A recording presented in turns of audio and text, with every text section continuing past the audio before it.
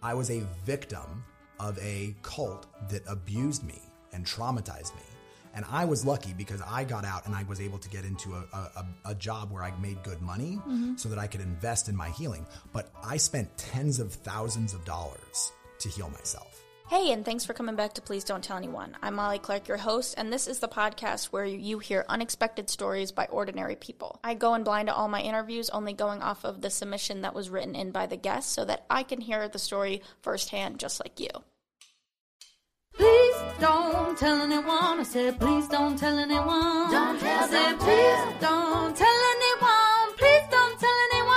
Don't tell I said, please don't tell anyone. I said, please don't tell anyone. Don't tell again, please don't tell anyone. Please don't tell anyone. I really tried to keep this one to not know a lot about you. I watched like half of that video where you explain what you're about to go into for an hour. Okay. But then I was like, I don't want to hear more because it's already so amazing. I'm so excited. Because I want to be able to ask good questions. Cool. What I know about you is your name is Ben. Yes. I just learned you're from Salt Lake City, I'm from Salt Lake City. Checks out because your bio on TikTok says that do you know the direct quote? It's like escaped. I escaped a Morman Polygamist compound. Yeah. Yeah. Yeah. So, I mean, I'm what, when people think of what people are in Utah, most people in Utah are not that. Like, most people in Utah don't have tons of moms and tons of siblings, but I do. When people think, I'm going to tell you here, when they think of that, they actually do. Right. Like, they think everyone is Mormon. They think everyone is me. And, yes. And not even all Mormons are me, because there's a big spectrum of Mormons. I just come from the most crazy part of Mormonism. That's really fucking amazing. It's really cool, yeah. It was a good time. But your emphasis on escaped, you didn't want to be in that anymore. I didn't, no. So I grew up on, and what's funny is I actually didn't even grow up in Utah. I'm a Wyoming polygamist. Okay. Which is kind of like Utah polygamists. They're just poorer and they have more fireworks. Let's just first start with the basics, because I'm literally so ignorant to this. Okay. Is Mormon the core of all this? Yes. So Mormonism is a big cult. Okay. That and all the Mormons will hate me for saying that, but then they shouldn't be in a cult. Yeah. But Mormonism is a big cult that got started like in 1830 by this guy named Joseph Smith. Okay. And he told people that he saw God and Jesus and that he found... Have you seen like the South Park episode about Mormons? Yeah. Okay, well, you should check it out. It's okay. hysterical and about 90% accurate. Okay. But he told everyone that an angel came to him and like told him where golden plates were buried in the dirt. Why did everyone believe him? Nobody did. Like everyone. Well, obviously they did, because then they started. Very few people did, okay. Right? Most everyone was like, Joseph, you're making shit up again. Yeah. Get the fuck out of our. Can I say fuck on this? Oh yes, you can say whatever you want. Okay, you good. can say Joseph sucked everyone's cock in the community. Joseph Smith sucked everyone's cock. He actually didn't. Well, we'll get into that because I'm interested in the. It would be more fun if he had. So he tells everyone that, and not everyone believes him. But I mean, cults always attract vulnerable people. Mm-hmm. Right. So if you think about a cult that starts today, mm-hmm. it attracts vulnerable people who often are isolated and don't have a strong sense of community, mm-hmm. or are in a time when they're feeling really desperate. Right. So it attracted those kind of people back then. Yeah. And then because they were super weird and because everyone back then was a little bit more dickish than they are today, yeah. they kept getting kicked out of places. Got it. Also because Joseph Smith kept marrying 14-year-old girls, which is a thing that cult leaders do all the time. Yeah. It's kind of like one of the ways you can know if you're in a cult is, does your leader go after teenagers? And if he does, you should bail because you're totally in a cult. Interesting. But he did that, and then they kept kicking him out, and then eventually he was murdered. Mm. But someone liked his ideas because they kept running with it. Right, yeah. So this dude named Brigham Young was like, holy shit. Right. Well, I've seen the TikToks. It is insane to me that there is a university in America that is like nationally ranked and like does all the things that normal universities do, yeah. and is named after Brigham fucking Young. Because literally this dude, he said crazy shit. Like if a white man mixes his seed with a black woman, yes, he should be killed on the spot. Yeah. Right. So I grew up, that's what I was taught as a child. I don't know how you unwire that. It takes a lot of therapy and a lot of money. So and just being a decent person. Now that we have that foundation, yeah, but Yeah, so let me finish with the foundation. Yes, so please. so Brigham Young takes over after Joseph Smith dies, and he basically gets about 15,000 Mormons to go into Utah. This is like 1850. So Utah is nothing, right? Utah's not even a part of America. It's like part of Mexico. They come in. There's no Sundance going on. There's no Sundance happening. Park City is not a thing. There's no skiing. There's just death and sadness. And they go out there and then they marry each other for 150 years. And that's Mormonism. And so as that happens, the group kind of splinters. So in 1890, when Utah was becoming a state, they were like, the U.S. government was like, in order to become a state, you have to stop living polygamy. Like, you just have to stop doing that. Polygamy meaning? Meaning one man, multiple wives. Multiple wives. So Joseph Smith married like 37 women. And does this include like incestual marriages? I don't know very many examples of that. Okay. I mean, I guess it depends on what you count as incest. Because it's all in the Mormon It is all, community. it is all in the Mormon community. So the entire Mormon community is very insular. So there is like a lot of, like there are third and fourth cousins That's getting what I was, married. yeah. So that happens all the time. But the polygamy thing most of the Mormons stopped doing that in 1890. But a bunch of them are like, this is what God told us to do. Yeah. So we're going to keep doing that. And so the group kind of splinters. So there's the LDS Church, which is what, when you think of like the Book of Mormon musical or like the dudes in the white shirts with the name tags, those are LDS Mormons. They don't practice polygamy in this life. So when you die, you can have multiple so they're wives. waiting to die to They're go waiting fuck everyone. to go fuck. Well, not fuck, because you don't really fuck in Mormonism. What do you do? You make love? Have sacred sex to make babies. Oh, there's nothing fun. Yeah, very little fun. No doggy, no toys. No. I mean, it's not, it depends. Like, so for example, when I went from Mormonism from like polygamy Mormonism to LDS Mormonism. It was like my cult step down program. Are you still LDS? No, I bailed on all of that. Yeah. So when I left, when I left Mormon polygamy and I joined the LDS Church, I got married, and then I went to like a class for newly married people, right, that the Mormons put on. And in that class, they told us that oral sex was sinful. That sucks. It doesn't actually, because there was no sucking allowed because it was sinful. That's hilarious. So when people talk about Mormonism, they usually think of the LDS Church, but Mormonism is much more broad than that, right? Yeah. And the LDS Church hates being lumped in with the other polygamists. They're I'm like, sure. We're not like that, but it's like, yeah, you are. Like, Yeah. it's you. Just because you're ashamed of your weird polygamous cousins doesn't mean that you're not related. It's the same thing. And so I grew up thinking of myself as Mormon, and then when I left the polygamist sect, I just joined the LDS Church, and then I left that entirely. Okay. So that's kind of the foundation. So that is an amazing foundation. The context for that is like, it's a cult. It's the longest running U.S. cult. It's been around for 200 years.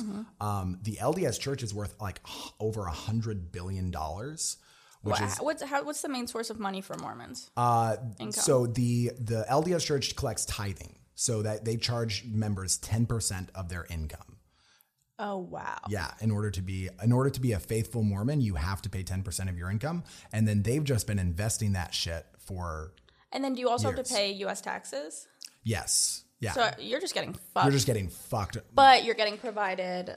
But you get to go to heaven. Community. Yeah, it's for a community that'll like control you and make sure that you're not masturbating and stuff like that, which is helpful. Got it. So what would be seen as the pros? Like, the pros. What's the reason? Like, people, I'm sure not everyone's happy with your choice to leave. Why do they like it? Why isn't everyone leaving? So, well, actually, a lot of people are. So Mormonism is it's hemorrhaging right now. There are tons and tons of people leaving.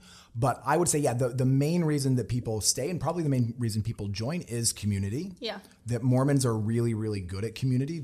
It's a kind of a ready-made group of friends. And like if your house burns down.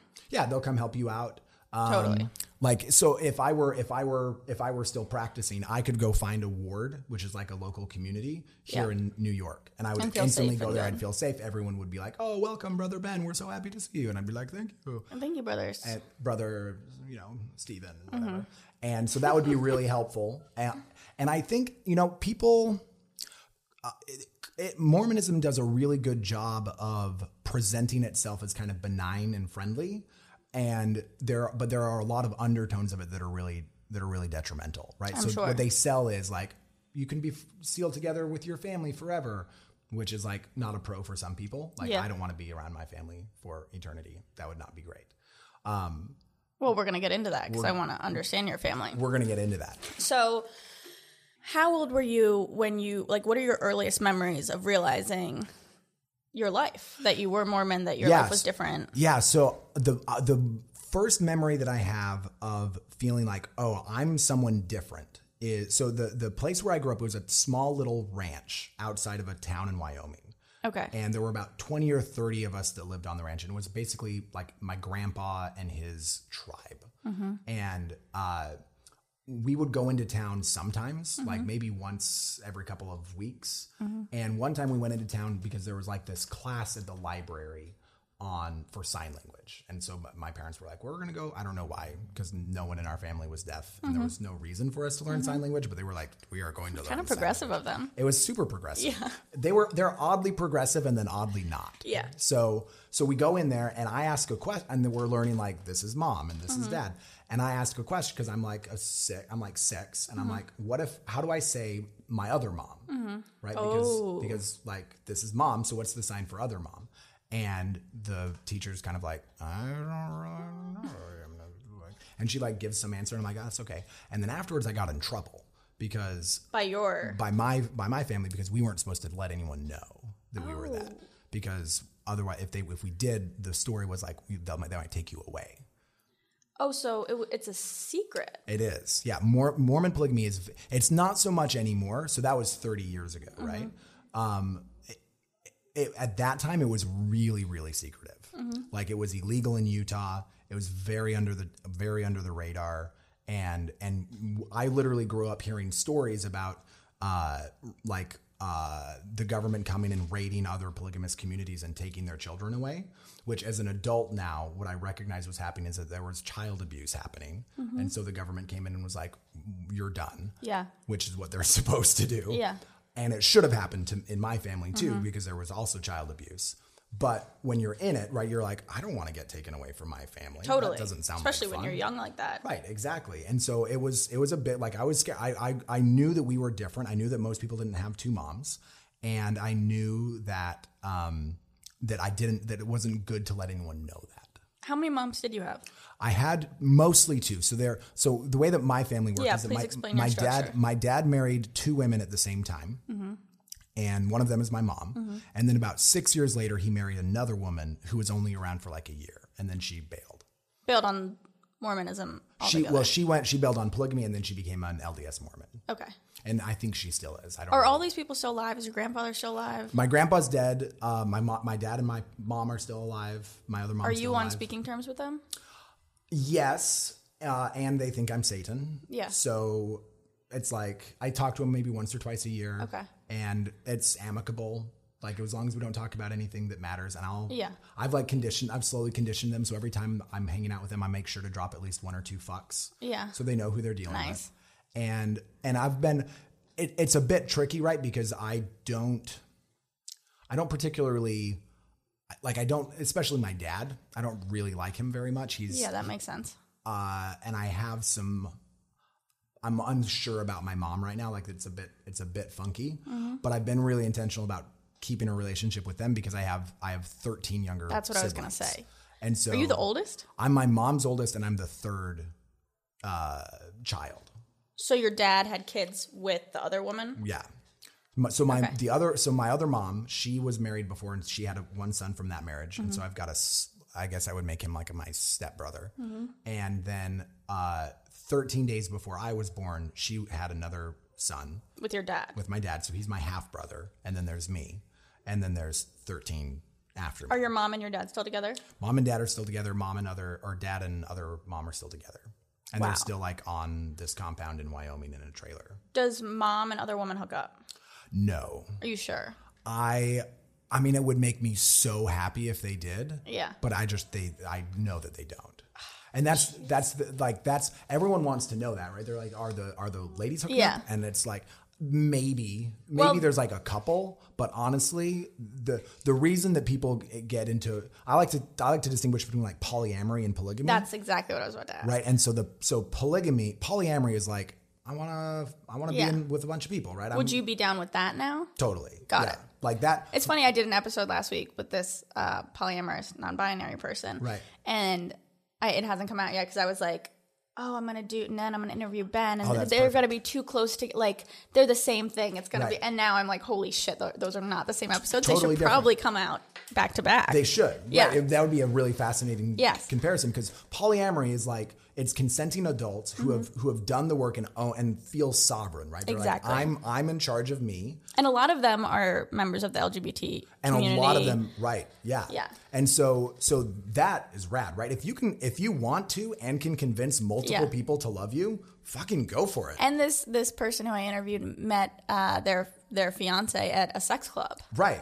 So it's crazy. That sounds amazing. The two extremes, though, you have this like one super conservative way of life that includes polygamy, and then the most liberal people, they're way over there, right? Yeah, are doing polyamory. And so polygamy, the way that polygamy could be multiple, like one man, multiple women, or one woman, multiple men. It's almost never one woman, multiple men, because it's almost always patriarchal.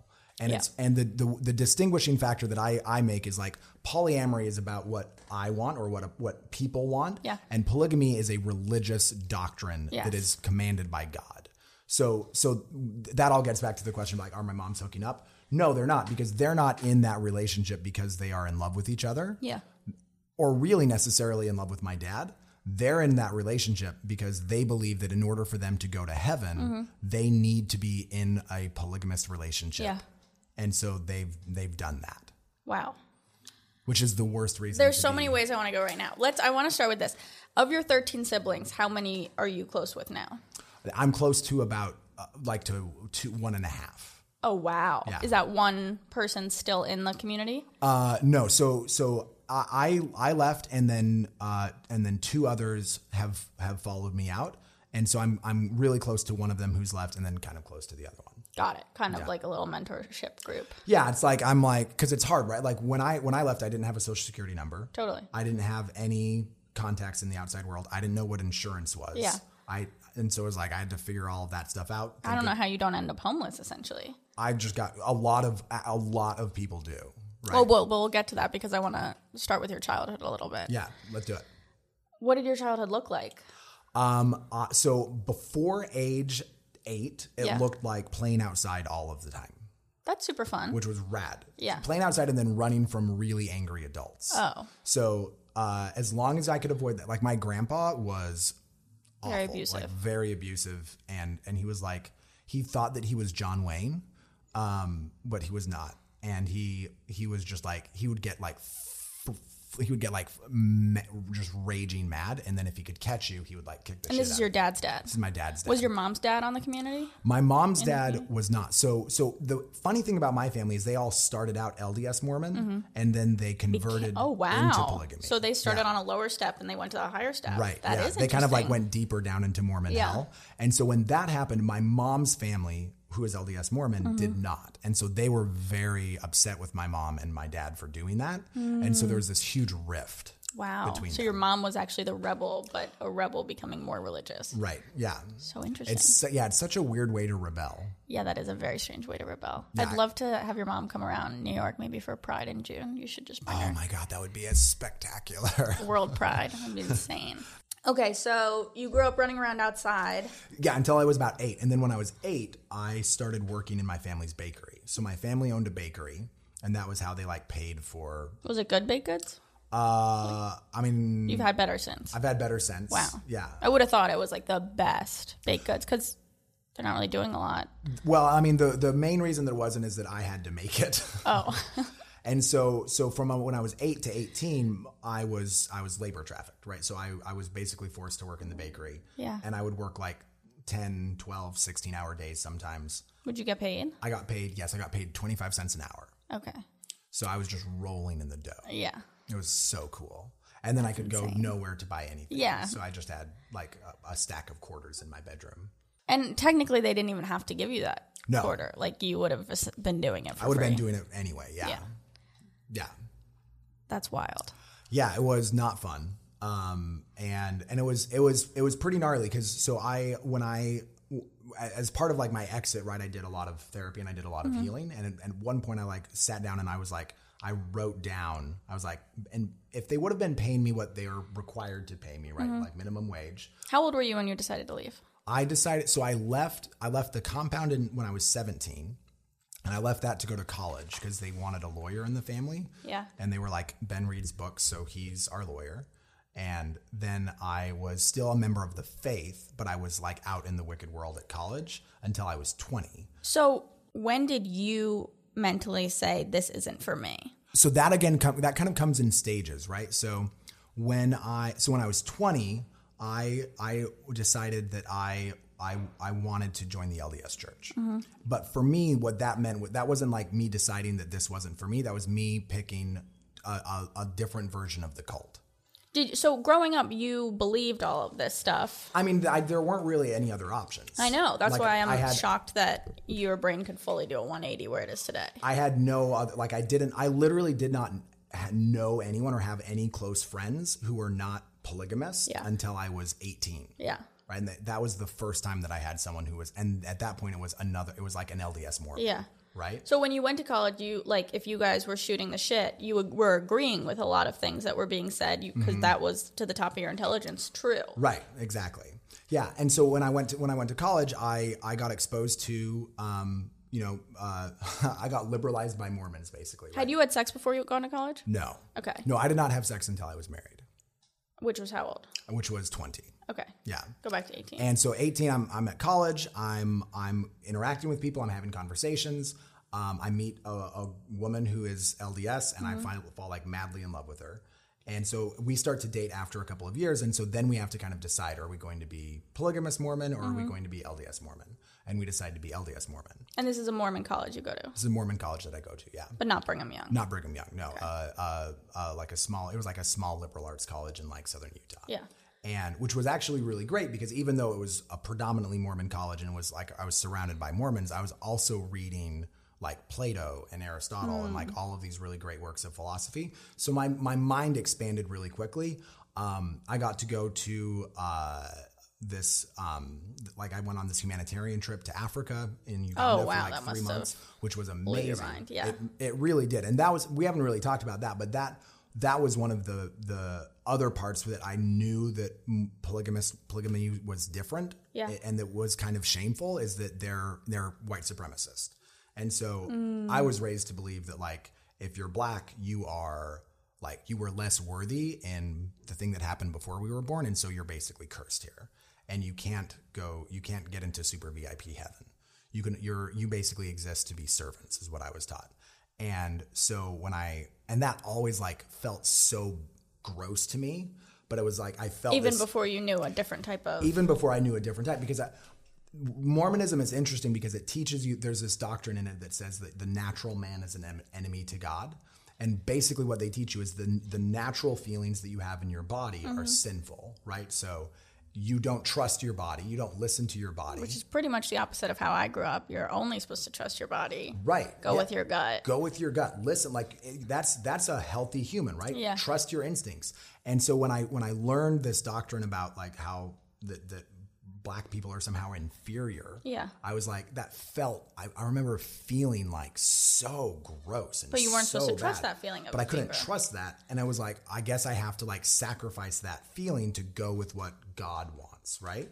So it was that was one of the nice things about, so the LDS church doesn't teach that doctrine anymore. Okay. There are plenty of racist doctrines in the LDS church, but they've jettisoned that one.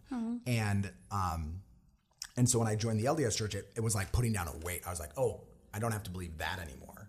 And then we were LDS for about 5 years. You and your wife? Me and my wife. So when do you get married? When I'm 20, yeah. And you introduce her to your family. Do they not like her because she's LDS? They try to get her into polygamy. They're not thrilled that she doesn't, and they're not thrilled that I do, that I exit. And it's kind of like, it's rocky, right? Like my relationship at that point was really, really strained, and we also lived like 800 miles away, which was kind of intentional. Yeah. Growing up though, were you close with all of your siblings? Not really.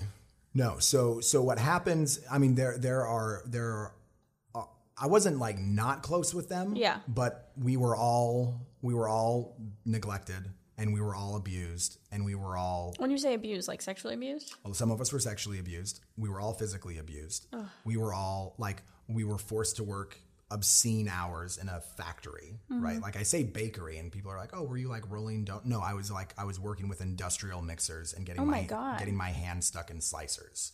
Right, like it was like I was working with machines. Yeah, I was picturing like a cute little mom and pop, like. No. It's like big industrial ovens, like, and it was dangerous work, right? Jesus. We were like, I have memories of people's hands getting sucked into machines, and like my hand, like I was like slicing bread one day, and my hand got stuck in the slicer and it chopped up my finger.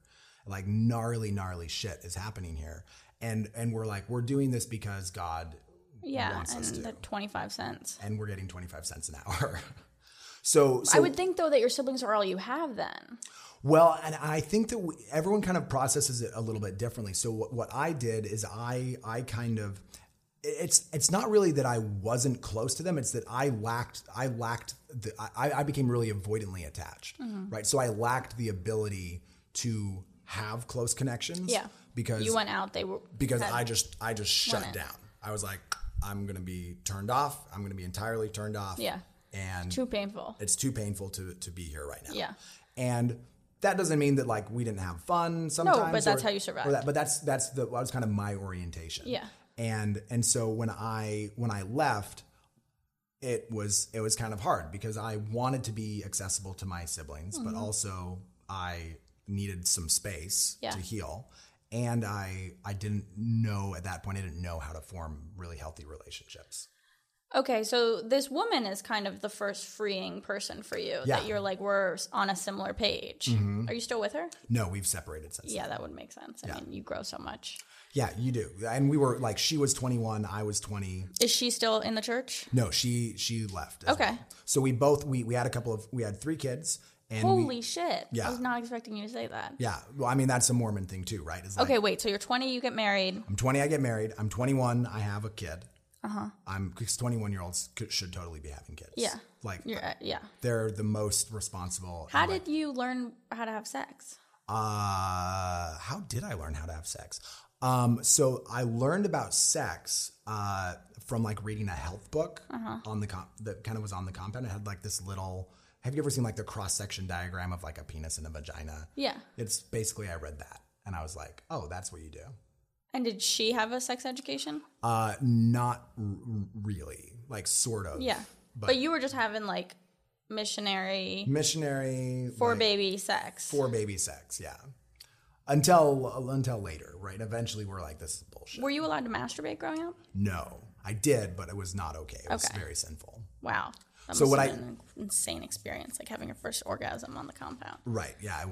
I didn't know what happened. I'm sure. I had no clue. I was just like, what? And then it was like, you were like, God, what have you done? What the fuck is this bullshit? Holy shit. So the way that happened is kind of a funny story because someone like a grandma who wasn't polygamist had given me a book. It was like a Western book. And so I was like reading through the Western book, and in the book, there was like a sexy part, right? Like, and so I was like reading that part, and it was like got kind of descriptive, and I was like, you were like feeling shit. I was like feeling some. I was like, what is this bullshit?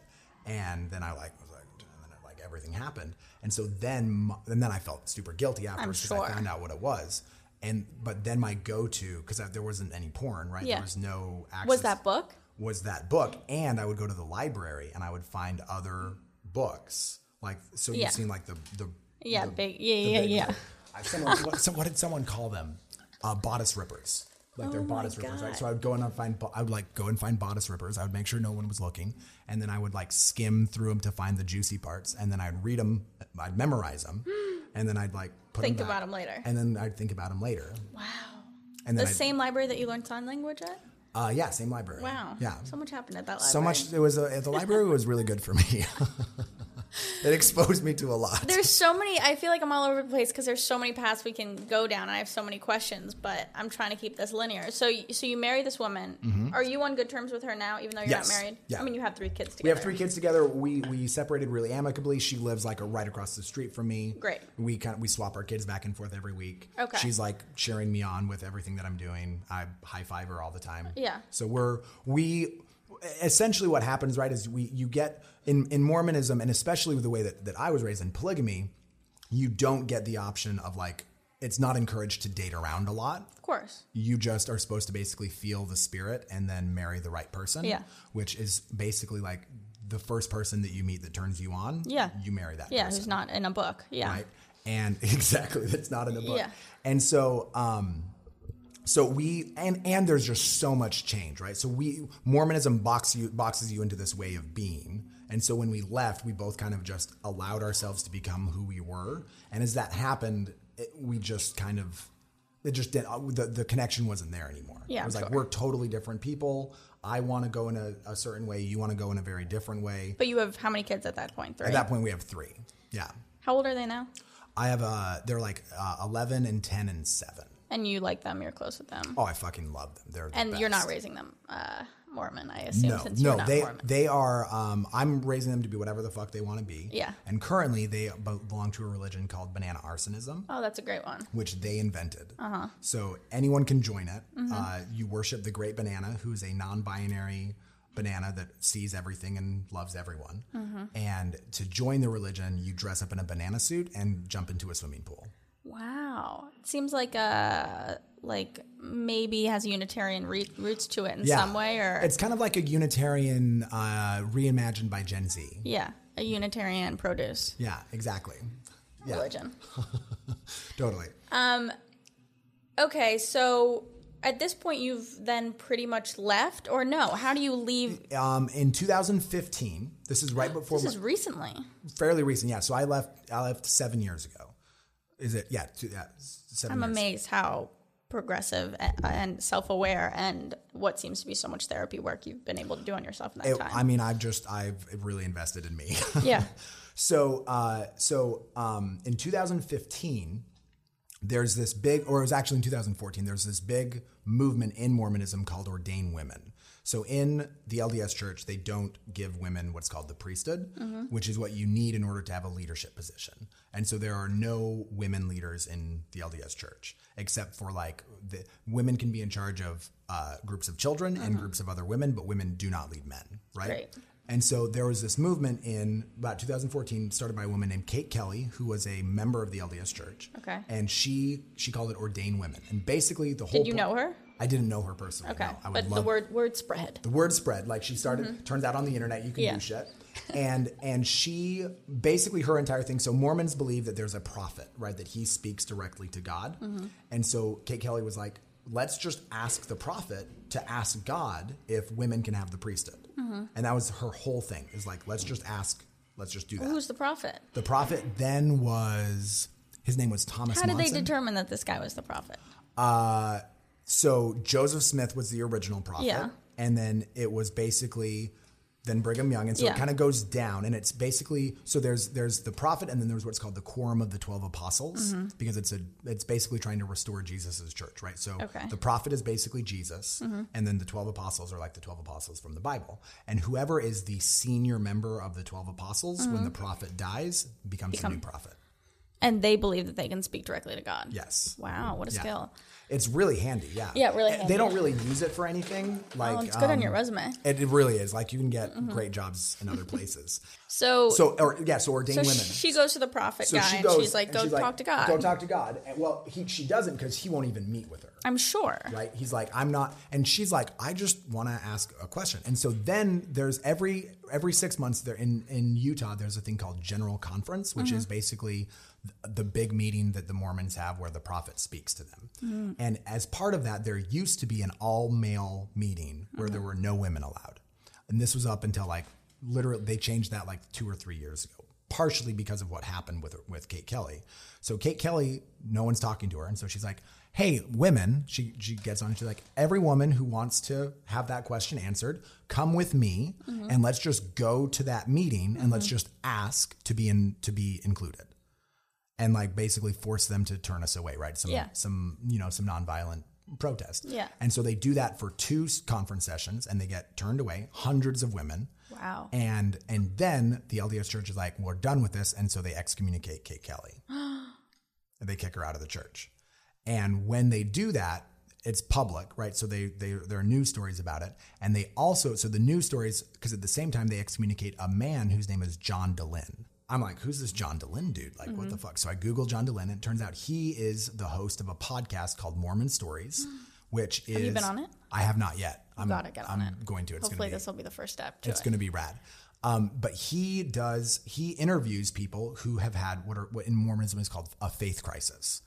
Because what happens in Mormonism is that there's tons of evidence for why Mormonism isn't true, right? So just one example is that Joseph Smith lied about everything. But the problem with that is that we can actually test and verify a lot of the things that he said were true. Okay. And so one of the things that he said in 1835, there was a dude kind of traveling around where Joseph Smith was living with some Egyptian mummies, right?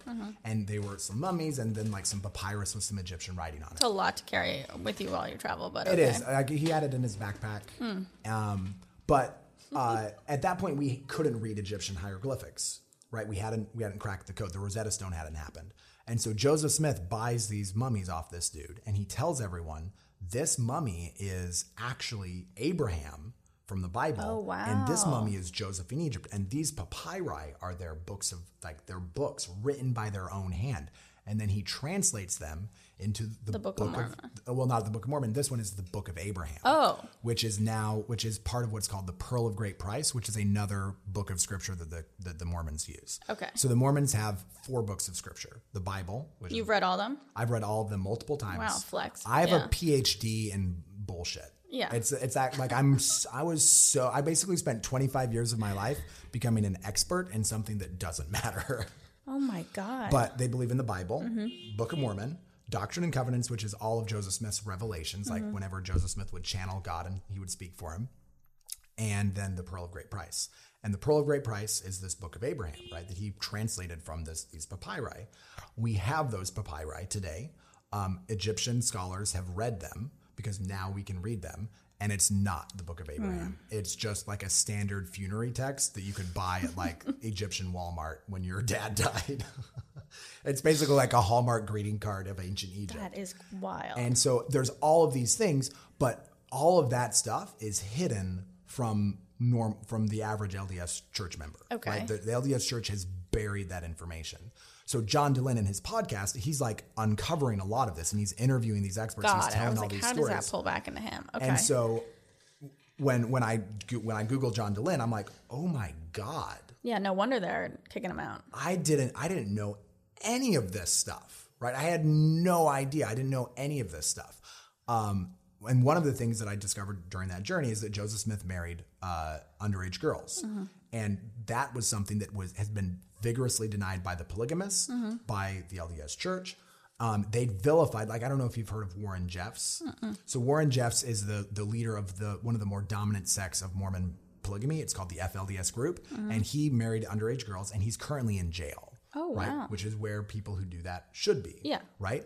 And Mormons and polygamists love to vilify Warren Jeffs. They're like, this guy's gross. We don't do stuff like that. We've never done stuff like that. Even though what was happening. It was exactly what was happening, right? And so I discovered that and I'm like, I was fucking lied to. Like, this is bullshit. And I'm really angry. And then the church, the way that the church responds to all of these truth claims allegations is they don't say, we're sorry. They don't say this is true, but we're still doing good in the world. They gaslight and they disavow. And they're like trying to cover it up. And one of the ways they do that is they publish all these essays that are like on their website right now that defend all of these things. So the final straw for me was the underage marriage, right? Well, so she gets kicked out. He gets kicked out. She gets kicked out. He gets kicked out. And then you find him, you're uncovering all this stuff on his pod and other sources of information. Right. When you're having these revelations and you're upset, are you telling your wife? Is she? She's going through the same process. Oh, awesome! Right? So you're on the same page. We're on the same page. We're both. Holy shit! And it's a big shift. That's validating to go through it with someone. It is, but it's also like she would it was interesting because she would sometimes be like, "I'm totally done," and I'd be like, "Well, but wait," and then I'd be like, "I'm totally done." She'd be like, "No, but wait," because you're kind of like, it's scary, right? This is your entire world. Mormonism is such a closed culture, and it's my family has been in Mormonism for 200 years. Yeah, on both sides. Yeah, so. That's my entire, and hers too, right? That's our entire community. Your 23andMe is like Mormon. It's a bush, right, of Mormons, and all of that. And so it's a really big deal. It's hard, and this happens to literally thousands of people in Utah, right? They'll leave the church and they lose their job, they lose their family, they lose their friends. They're ostracized. Is there a community for people like you who have left and can all is there a Facebook group? There is now. There are Facebook groups, and it's becoming more and more. That must be nice to have. It's really nice. Yeah. It's actually essential because you can't go through that alone. You can't go through that alone. No. It's impossible, right? You'll die. Did Kate ever get her question answered? She never did. Oh. No. She's actually very happy on the outside now. Either married or dating a woman. That adds up for her. Yeah. Yeah, it totally checks out. Yeah. She wasn't ever going to. Yeah, she was like, a ton of women, let's all protest. She was like, let's all get together and we'll hang out. And then afterwards we'll rub backs. Yeah. So the final straw for me was there was an essay that the LDS Church published, and it's on their website right now, right? So one of the things that I think that I like to tell people, because I think people should know this, is the LDS Church is an organization that claims 14 million members, that has over $100 billion in stock assets, right? It is the richest religious organization in the world. It's controlled by one person who's the prophet. So everyone's Who's that right now? That's a guy named Russell Nelson. Okay. Yeah. So everyone's like, oh my God, Jeff Bezos, richest man no. The richest man in the world is Russell Nelson. He has $120 billion of stock assets and $17 billion of real estate. Insane. The LDS Church is the 5th largest real estate holding organization in the country. Does he live large though? Like, does he have a mansion and he gets like a really nice living allowance, and they're pretty frugal, right? That's what's a little bit funky about it, right? He believes he's not this like shit. Flying on private jets. I know he probably is. Okay, I don't know that for sure, but I'm sure that he is, just so that he doesn't get because people would he's the prophet, we got to take care of him. Yeah. But so that's the organization, and this organization is tax exempt, and it controls Utah politics, right? So there's a state, right? All of the Utah state senators who are here or down in DC, they're all Mormon. All of the legislators, they're all Mormon. And in Mormonism, you covenant to promise and obey the prophet, right? Yes. So I want to just kind of set the stage for that, because that's a big deal. Mormonism is incredibly powerful. And that organization right now on their website, they have an essay that defends pedophilia, because Joseph Smith was a pedophile. He married girls who were 14. Yeah. And when that comes to light, right, when it became undeniable that was true, the LDS Church stopped denying it, which it took decades to get them to do that. And then finally they were like, okay, we admit that happened, but it was okay. Or maybe he didn't have sex. They write this whole essay about maybe he didn't have sex with them. So it's that essay that makes you be like, I'm going to leave. And that essay is what makes me leave, because the reason, because there's only one response to that, and that is pedophilia is wrong. We disavow that practice, right? That is the only. And it's actually a really easy response, right? There aren't organizations out there that are failing the pedophilia. And in your own life, you've watched sexual abuse. I've watched that, right? Yeah. So I'm like, I can't. And so the essay says it's okay. And, sometimes we don't understand why God asks us to do things. And the story that Joseph Smith told was that an angel with a flaming sword appeared to him and told him that the angel would kill him if he didn't marry these girls. Oh my God. Which is absurd on so many levels, because it assumes that there's a God, that he has angels that he sends to people, and that those angels have flaming swords and are empowered to kill people if they don't do what they're commanded to do. Yeah, she sounds hot. She's probably super hot. Yeah, I mean, I wish she would show up and stab me with a flaming sword. That would be pretty great. But it assumes that, and then it assumes that what God did with that angel in 1830s America wasn't go to the president and be like, this slavery thing, stop or I'm going to kill you. Yeah. But you didn't go and be like, hey, let's let women vote. Yeah. Hey, let's stop the genocide of an entire continent. None of that. It was, let's get Joseph Smith some 14-year-old pussy. That's insane. That's insane, right? That's an insane thing to believe. And they don't even so they're justifying that. They're like, that's what happened. And so we have to believe that.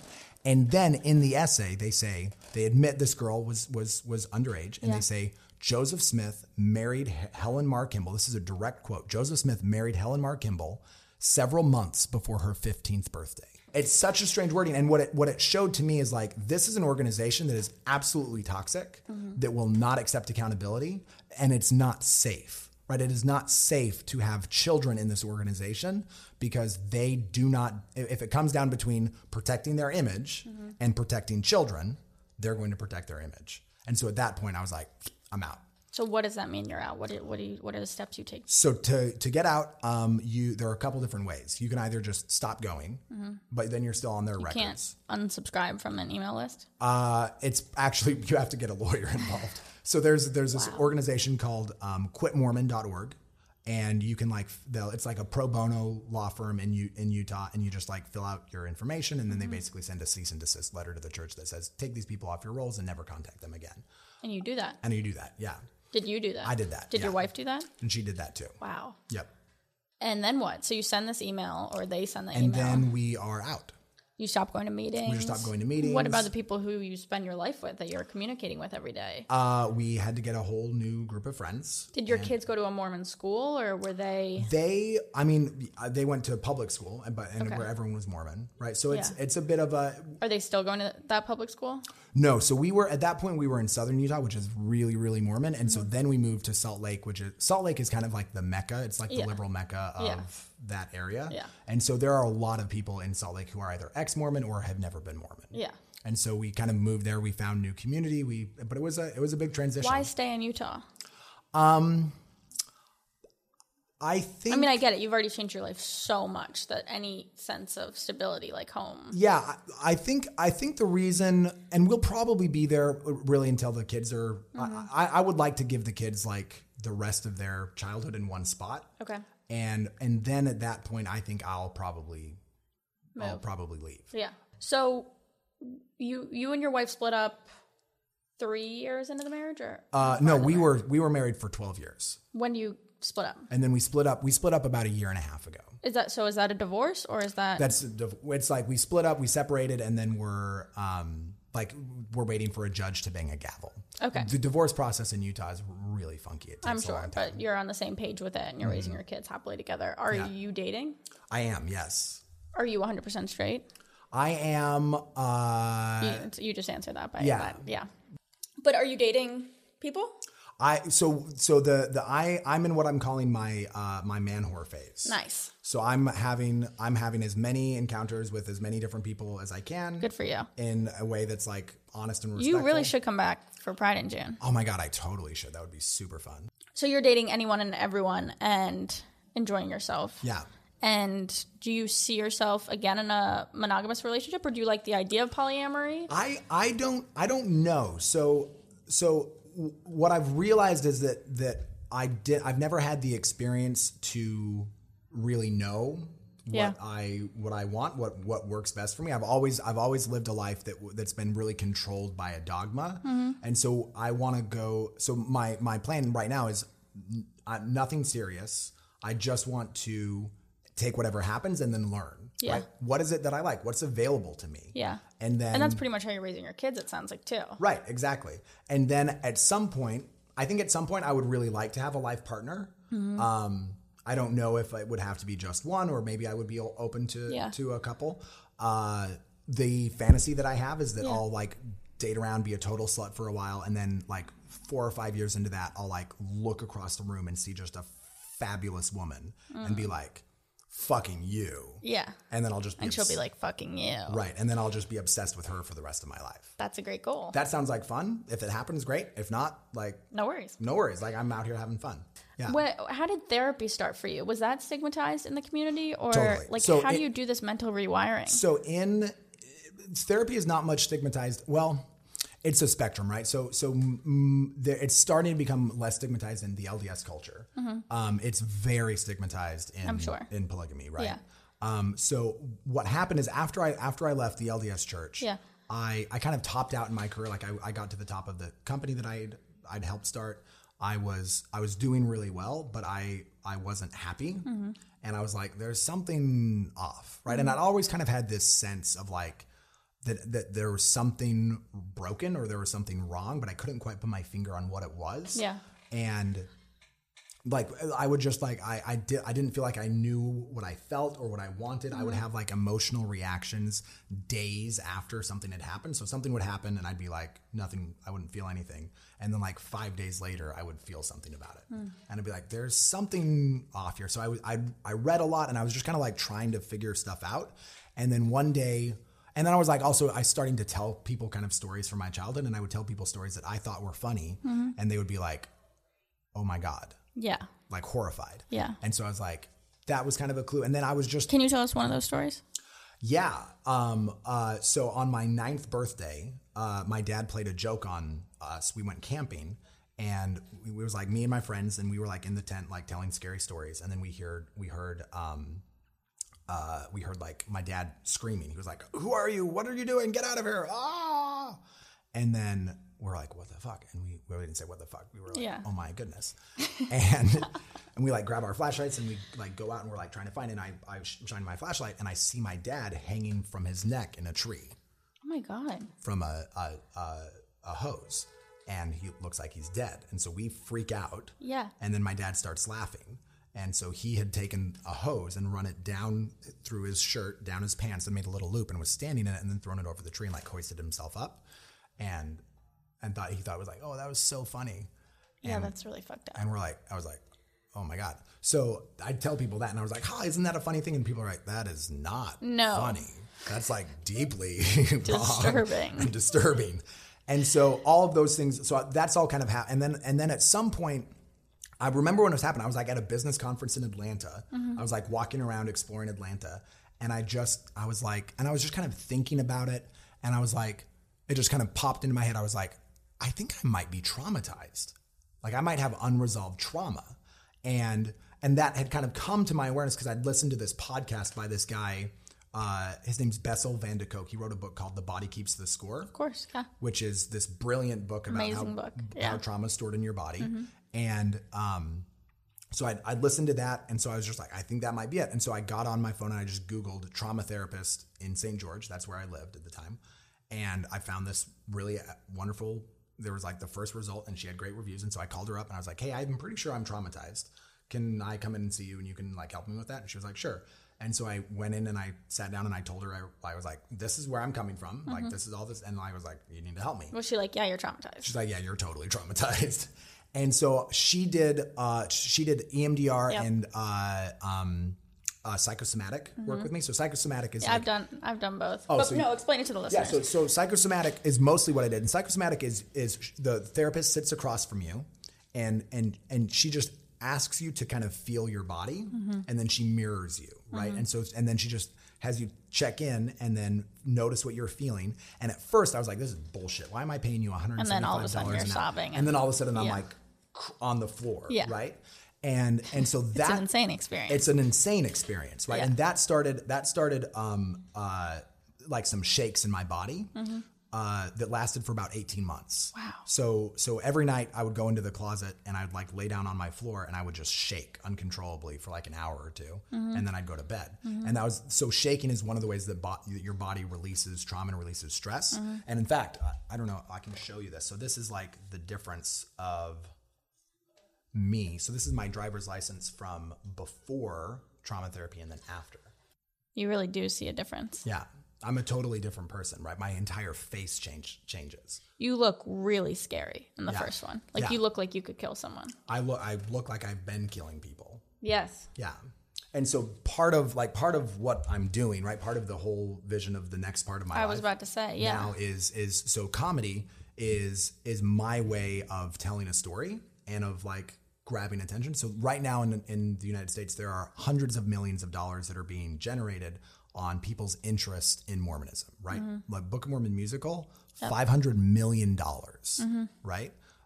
Educated, sold 4 million copies. Yeah, you can monetize on right? this. Like, so there's tons and tons of money. The Sister Wives show, millions of dollars, right? There's tons of money being generated, but none of it is going to helping victims, right? Like that dude, I was a victim of a cult that abused me and traumatized me. And I was lucky because I got out and I was able to get into a job where I made good money so that I could invest in my healing. But I spent tens of thousands of dollars to heal myself. And most people don't have that access to that kind of money. And so my vision is I'm telling my story, right? I want to grab as much attention and as many resources as I can, and then funnel that into a nonprofit that supports people who leave. Yeah. And kind of pays for their therapy, because it's incredibly expensive and prohibitive, and they often don't even know that they need it. And that's where I come in, because I can speak to that, because I was them. And I can be like, look, I know, I can see the trauma in your eyes. I know where that comes from. That was me. And it's an amazing goal. I can help you out of that, right? My final question for you is, if one of my listeners is in Salt Lake City, where should they go and eat? What's your favorite restaurant? Oh, that's such a good question. They should go to a place called the White Horse. Okay. And the White Horse is fun because it's a bar and an eatery. What they should get there are the Brussels sprouts, because they're amazing. Okay. And the reason it's called the White Horse is that one of the prophecies that Joseph Smith made was called the White Horse Prophecy, where he prophesied that in the last days, which is right now, that the Constitution would be hanging by a thread and the world would be in chaos, and then a white horse would descend from the mountains and save America. And the White Horse is the Mormons. So I don't know if that's true or not, but they named their bar after that. And then they've got like a whole bunch of like old Mormon books in there that they'll bring you your bill just like stuck in this old Mormon book. And it's a cool vibe and it's hilarious. Wow. So is it kind of satirical towards Mormonism? Okay. Yeah. I mean, it's a bar. And they have great Brussels sprouts. Okay. So go to the White Horse. Go to the White Horse. Ben, thank you so much for being here. Thanks so much for inviting me. You were like the easiest interview. I didn't even ask any questions. Oh my God. I had so much fun. You rock. If you enjoyed today's episode, please rate and follow the podcast wherever it is you listen to it, so that we can bring you more unexpected stories by ordinary people. And if you didn't like the episode, forget what I just said and just please don't tell anyone.